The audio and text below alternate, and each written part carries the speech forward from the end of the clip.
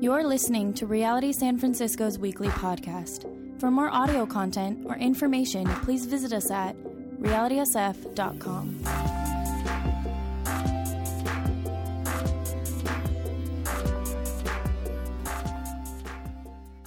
If you have a Bible, please turn to Genesis chapter 28.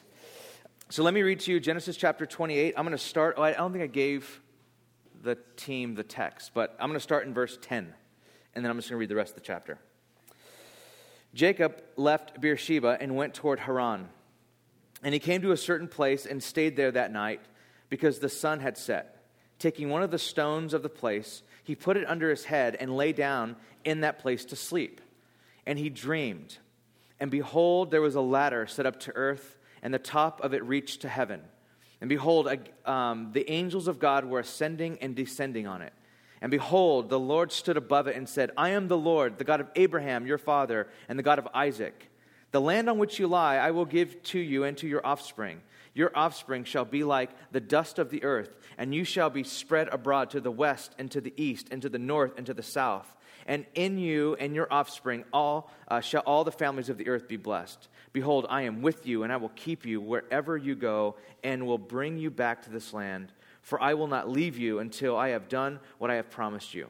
Then Jacob awoke from his sleep and said, Surely the Lord is in this place, and I did not know it. And he was afraid and said, How awesome is this place! This is none other than the house of God, and this is the gate of heaven. So early in the morning, Jacob took the stone that he had put under his head and set it up for a pillar and poured oil on it, on the top of it. And he called the name of that place Bethel. But the name of that city was Luz at the time, at first. Then Jacob made a vow, saying, If God will be with me and will keep me in this way that I go, and will give me bread to eat and clothing to wear, so that I come again to my father's house in peace, then the Lord shall be my God, and this stone which I have set up for a pillar shall be God's house. And all that you give me, I will give a full tenth to you. So that's our text this morning. What we are seeing here, and what we saw this last couple of weeks, this kind of impetuous man named Jacob. Jacob was a mama's boy to the fullest extent. He dwelled in the tents with his mom. He stayed at home with his mom. His brother Esau, older brother, very, very hairy man, was a hunter. He was out always with his dad, who was his dad's favorite, hunting. And then last week we saw how Jacob stole this blessing that was intended for Esau. He stole it from his brother Esau, tricked his blind, bedridden dad. And all the planning and all the scheming that Jacob has done up to this point is now completely backfiring. Everything that Jacob had planned, everything he planned to take, the blessing, the birthright, all the stuff, everything that he grasped by his own hands in his own scheming, slippery ways is now backfiring. He's fleeing the land. You see him here leaving. He schemed to steal the birthright that procured this land. He schemed it out of his brother's hand. If you remember, he was like, his brother came in from hunting and he was hungry, and he's like, Jacob, that soup smells so good. It's my favorite soup. Can I have a bowl? And Jacob's like, bro, you can have a bowl. Just sell me your birthright. Sell me everything that's rightfully yours. Sell me your inheritance for a bowl of soup. Now, that's not a good trade, okay? Just so, I don't know if you guys didn't read that into the text. That's not a good trade. But Esau, it says later on, being a godless man, just despised his birthright. What good is a birthright to me if I'm going to die right now? I'm that hungry. A little overdramatic. What good is it? It's not good. Give me the bowl, you can have the birthright. Despised it. And so Jacob got it. So Jacob schemed to get this birthright, but the birthright included the land. Guess what Jacob is leaving right now? The land. The thing he schemed to get, he fought to get, he lied to get, he has to flee it. He gets the blessing. And with the blessing come everything. Come the riches that come with the family. Come everything, all the inheritance, everything that God had promised Jacob through Esau's or through Isaac's blessing. He is now leaving all of it. It's completely backfired. He's alone. He's unprotected. He's left with nothing. Everything he was scheming for and planning for his whole life to grab just slipped through his fingers. and he's on the run. And ironically, he's leaving the very land of promise, heading toward the very place that God called Abraham out of. It's like the antithesis to Abraham's life. Abraham was called out of Ur and called into the promised land. Jacob is now running from the promised land into the land that Abraham was called out of. Jacob had received the blessing, had received the birthright, but it was now looking more like a curse. It's like when you want something so bad and you go after it with everything you have, and then the worst thing happens. You actually get it. And you get what you want really bad, but it doesn't satisfy you the way you hoped it would. It isn't what you thought it was going to be. Or more than that, sometimes you absolutely hate it. You got what you wanted, but it's ruining your life. This is the context of Genesis chapter 28. Jacob has finally got everything he's ever wanted. He's got the blessing. He's got the birthright. He's got everything. But it's backfired, and now he's on the run, leaving everything that he tried so hard to get. It completely backfired. That's the context of Genesis 28. So when we read that Jacob finds this certain place, and he lays his head on a rock, he has nothing else. He has no protection. He has no tent. He has no blanket. He has no family. He has no friends. He has no mama. Nothing. And he's leaving everything he knows, all the blessing, everything. That's the context. So this is how I want to look at our text this morning. An unexpected encounter, a response of requirement, and an act of grace. An unexpected encounter that he has with God, a response of requirement, how Jacob responds to God, and then lastly, where I want to get is an act of grace. First, an unexpected encounter. The text says that when Jacob came to a certain place, he stayed the night. That certain place just happened to be the exact same place where his grandfather Abraham built an altar to the Lord and worshiped God by calling on his name in Genesis 12. Just happened to be the same place. Jacob is a fugitive. He's on the run from his brother because his brother wants to kill him. His brother's really good at killing, by the way. Remember, he's a hunter. So his brother, who's a really good hunter, says, I'm going to kill you. You got to know that he knows how to do that really well. And so Jacob's running for his life. He's running for his life. He has to sleep out in the open under the stars. He has no tent and no blanket. Doesn't even have a pillow. And he grabs a rock and he puts it under his head and he falls asleep. Now, first of all, this would have been very dangerous, as wild animals were common in places like that, not to mention the possibility of dangerous people. He was also a domestic mama's boy. He was alone in the wilderness and has absolutely nothing. And then Jacob finally falls asleep. He's so tired, he just falls asleep, and he has this dream. And the dream, if you read it, is pretty epic. It's this giant ladder that stretches from heaven to earth. This is his dream. He has this dream of this giant ladder that goes from heaven to earth. Now, the best way to understand what Jacob sees is not to think of it as a ladder. That's a translation that we use, but this was more accurate to think of it as an ancient ziggurat. Now, if you don't have any context of an ancient ziggurat, you're like, I don't really remember those. The best mental image I can give you of an ancient ziggurat is the Mayan pyramids. Big old pyramids with steps all the way up to the very top, okay? You got it in your head now? So he saw something like that. From heaven to earth, or earth to heaven, all the way up. So he sees this giant stairway all the way up. And then what he sees is this stairway, this ladder is a portal. This is so sci-fi. It's a portal for angels to descend, to embark on their errands for God, and then ascend back to God through this portal. He sees giant angels are messengers of God, okay? He sees these angels going up and down through it. It's like this is a portal into heaven. This is a portal into the presence of God. And angels get to earth through this portal. This is his dream. He sees this, and he's going up and down. They're going up and down, up and down. And top of it all, some translations say next to it, but on top of it, it's probably the best translation. On top of the whole thing is God who stood there at the stairway. That's the setting of the dream. This is what he dreams, but the content of the dream is what is really important. The content of what he sees. God starts first by identifying himself. This is the first time that Jacob is meeting God. So God goes, hi, I'm the Lord God, the God of your father Abraham and Isaac. How you doing? And then he starts in with promises. And God says, I promise you land and increase and presence. This is what God says to Jacob. I promise you land, and I promise you increase, and I promise you presence. Each element of the blessing corresponds to a need that Jacob has right then. First, the promise of the land. Jacob was leaving the land that he had hoped to inherit. He was leaving everything. Due to the way he tried to go about it, it backfired, and now he has no land. And God says, hey, I'm going to give you land. Jacob, I'm going to bring you back in this land. I promise I'll bring you back and give you this land. The second is, I'm going to increase your family. Jacob had nothing. He had no extra cloak to roll up as a pillow. He grew up with servants and animals and tents and family possessions, but he had nothing now. And God said, I promise you that I will give you children, that I'll give you increase. I'll increase your household, and I'll cause your household to grow so big that it's going to spread to the west and to the east and to the north and to the south. You have nothing right now, Jacob. I'm going to bless you, and I'm going to give you a family, and I'm going to give you stuff. I mean, crazy blessings. And then finally, the best blessing, I think the best promise of God is a promise of presence. Jacob was alone. He had no family, no mommy, no community. He had no one. And God said, Jacob, I will be with you wherever you go. I promise that I will be with you. The promise of God was this continual presence with Jacob.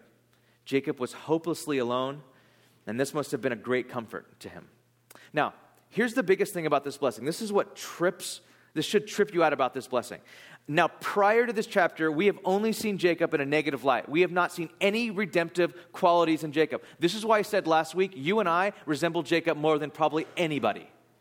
We would love to be Abraham, but not many of us. Maybe one of us, since we're first service. I threw third service under the bus last week. I was like, if there's anyone that's like Abraham, they probably go to first, not third service. Just saying. So probably one of you in first service could really relate to Abraham.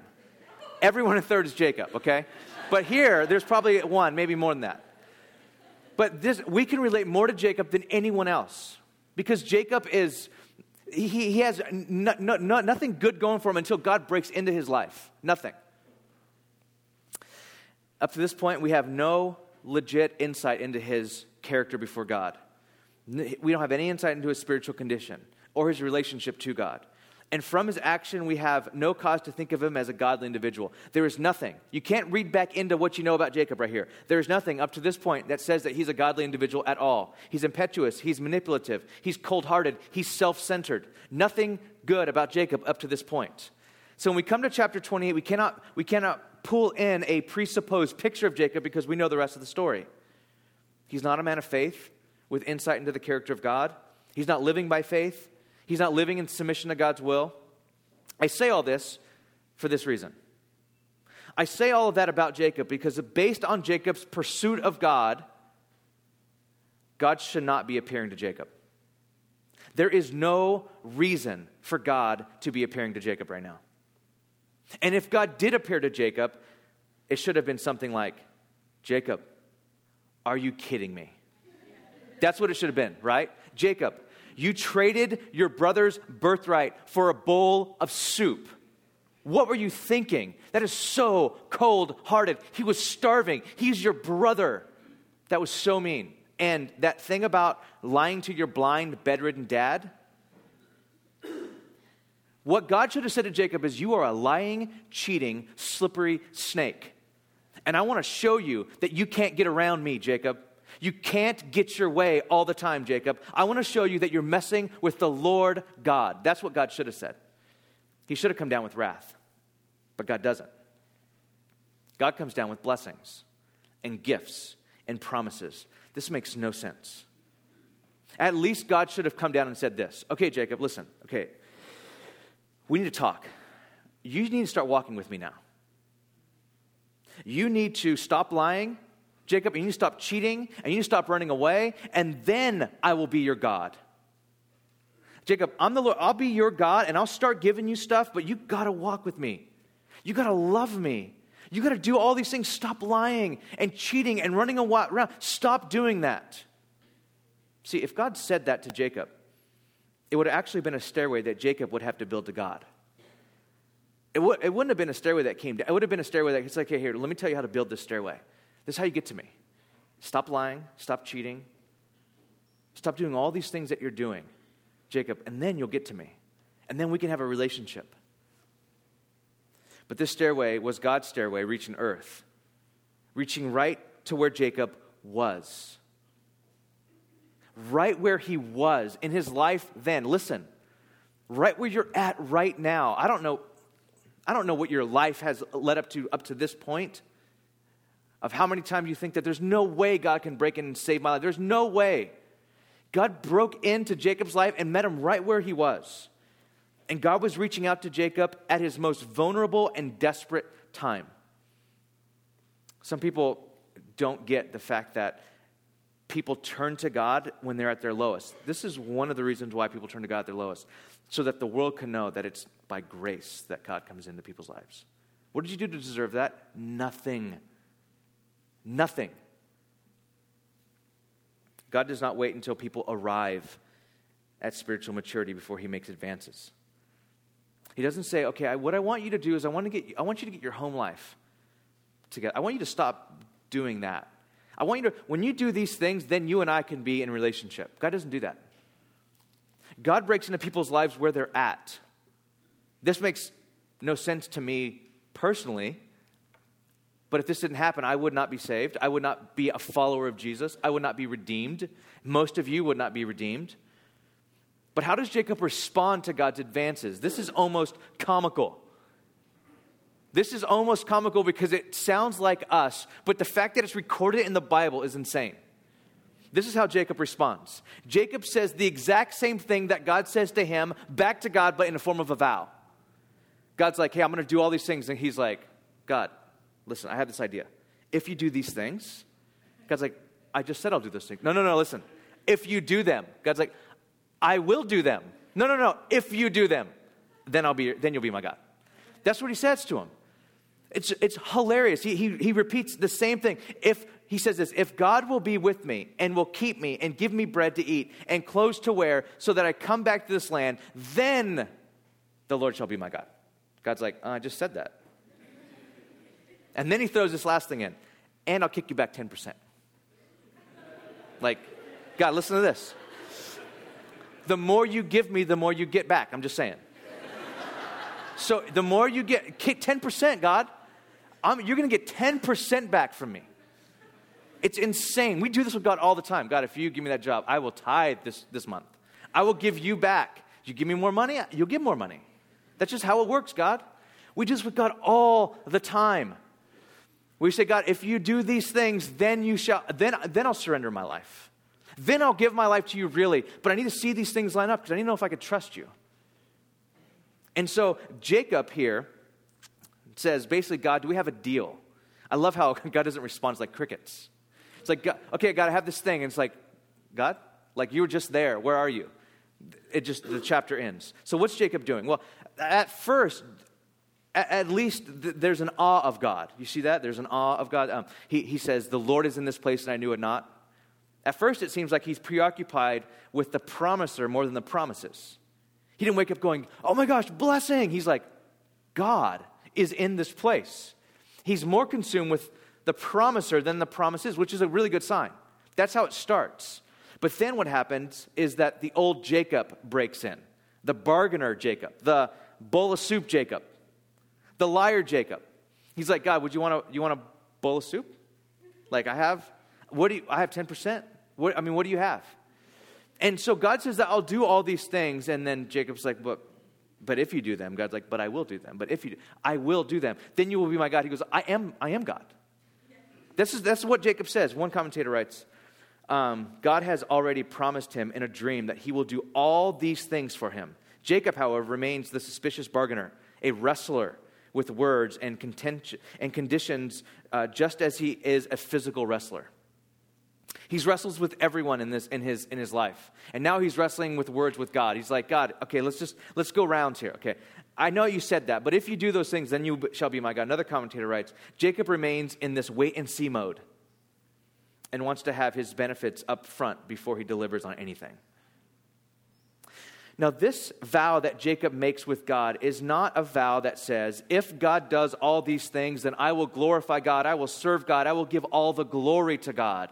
That's not what's happening here.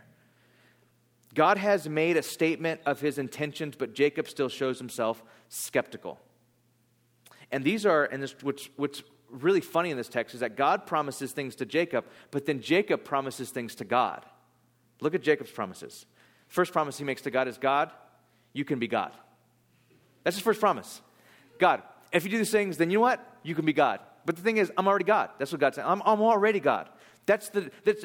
When you say, I'm going to make the Lord my God, God, he's already God. If you do not believe in God, that makes him no less God. Maybe Jacob is running from home at this point, but maybe Jacob is also running from the God of that home. I don't know if you've ever experienced this. You might have grown up in a faith-based household, and there's some point, I meet people like this all the time, especially in San Francisco, they run from not just home, but the God of their home. Maybe Jacob is doing something like that. And God is breaking in, and God is going after Jacob. And Jacob is saying, God, this is what I promise. If you do these things, then you can be God. That doesn't change who God is. The second thing that he promises is that he'll give God a tenth. Now, this is not a big deal. Have you ever read when C.S. Lewis writes, if a daughter asks for her dad for 6 pence to buy him a gift, and she gets him a gift that's worth 6 pence, he's not 6 pence richer.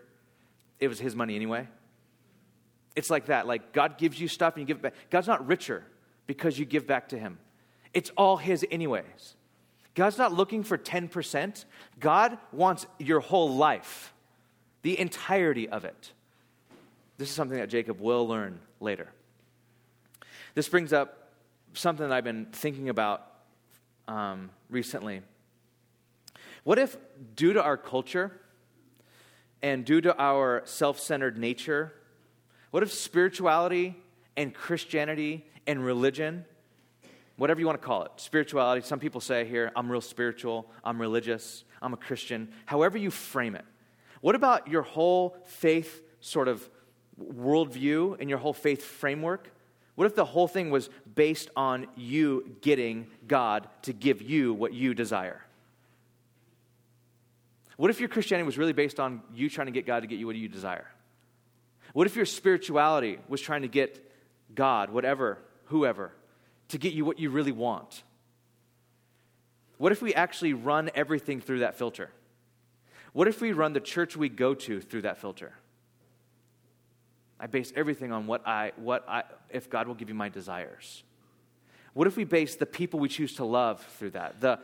Where we choose to give our money? The doctrine we choose to accept or reject. The doctrines of Scripture that we say, that's not what God meant and that's what God meant. What if the doctrines we choose to agree with and disagree with are really about our desires?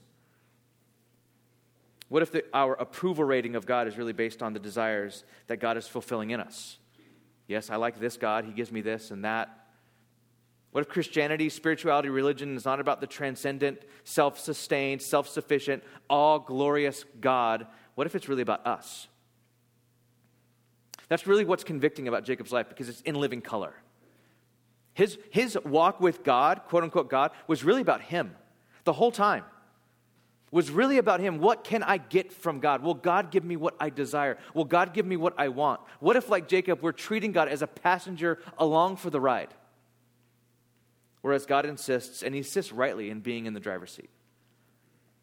Like, I have my life, God. I have my way of life, God. If you want to help me do what I want to do, what I desire, then you can ride along in my life. And if everything goes well, this thing might get serious between me and you. It might even get official. But if not, you got to go. If not, I don't believe in you anymore. Because it's really about me. You're sovereign. God's not sovereign. You're the sovereign one. But I know that sort of thought and those sort of thoughts get really convicting. Even they convict me a ton. But this is the grace that's found here. Jacob's like that, but I think this is the main idea of this entire section, this entire chapter. Jacob is bargaining with God, but now that's a glorious transition. Jacob is bargaining with God, but God is pursuing Jacob. Jacob's like, I don't know, like, let's strike a deal. But God keeps pursuing Jacob. Last point, an act of grace. How is the grace of God available to us?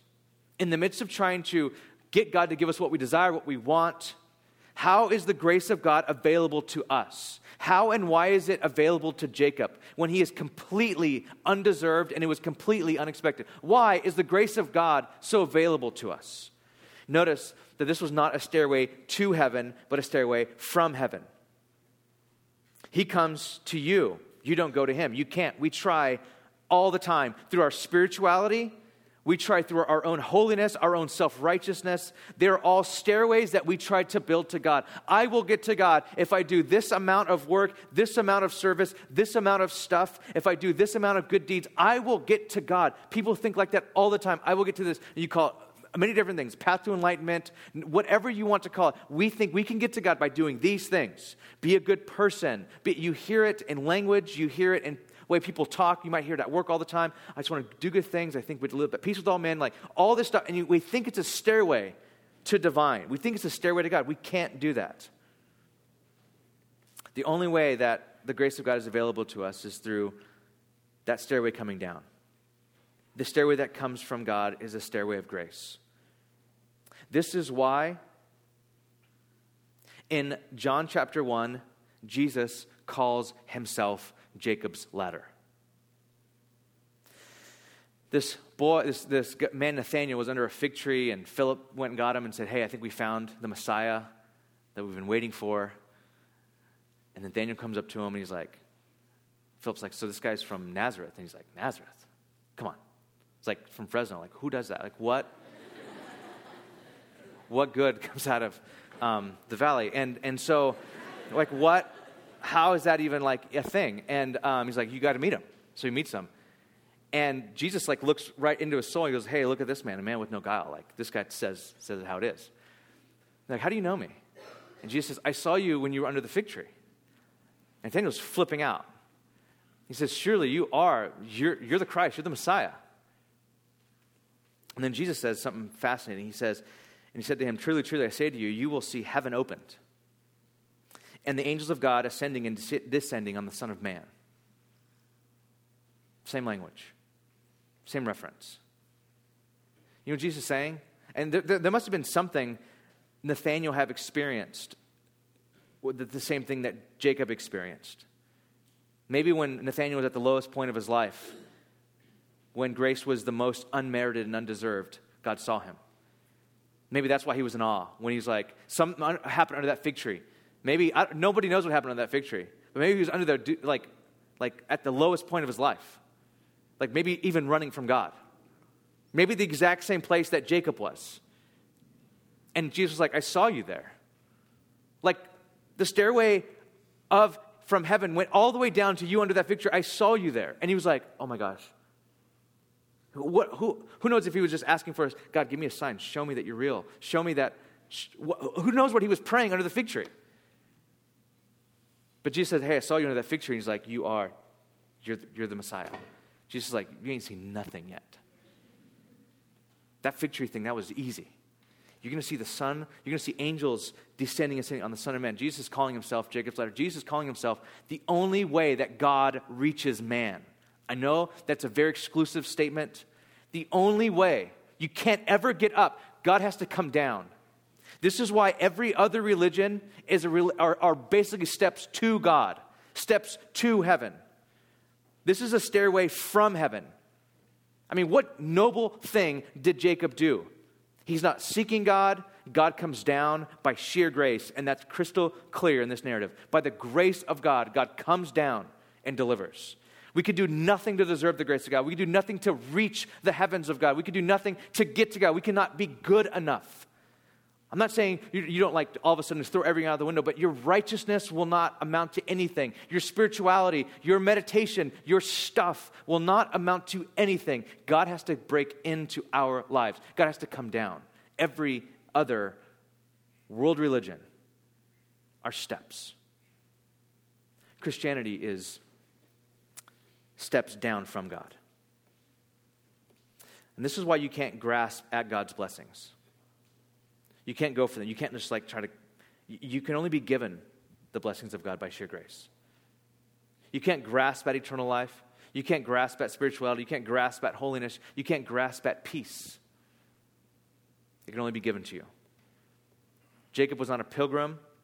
He was no spiritual seeker of truth on the path of truth. He was no returning prodigal son, yet God went out to meet him by grace.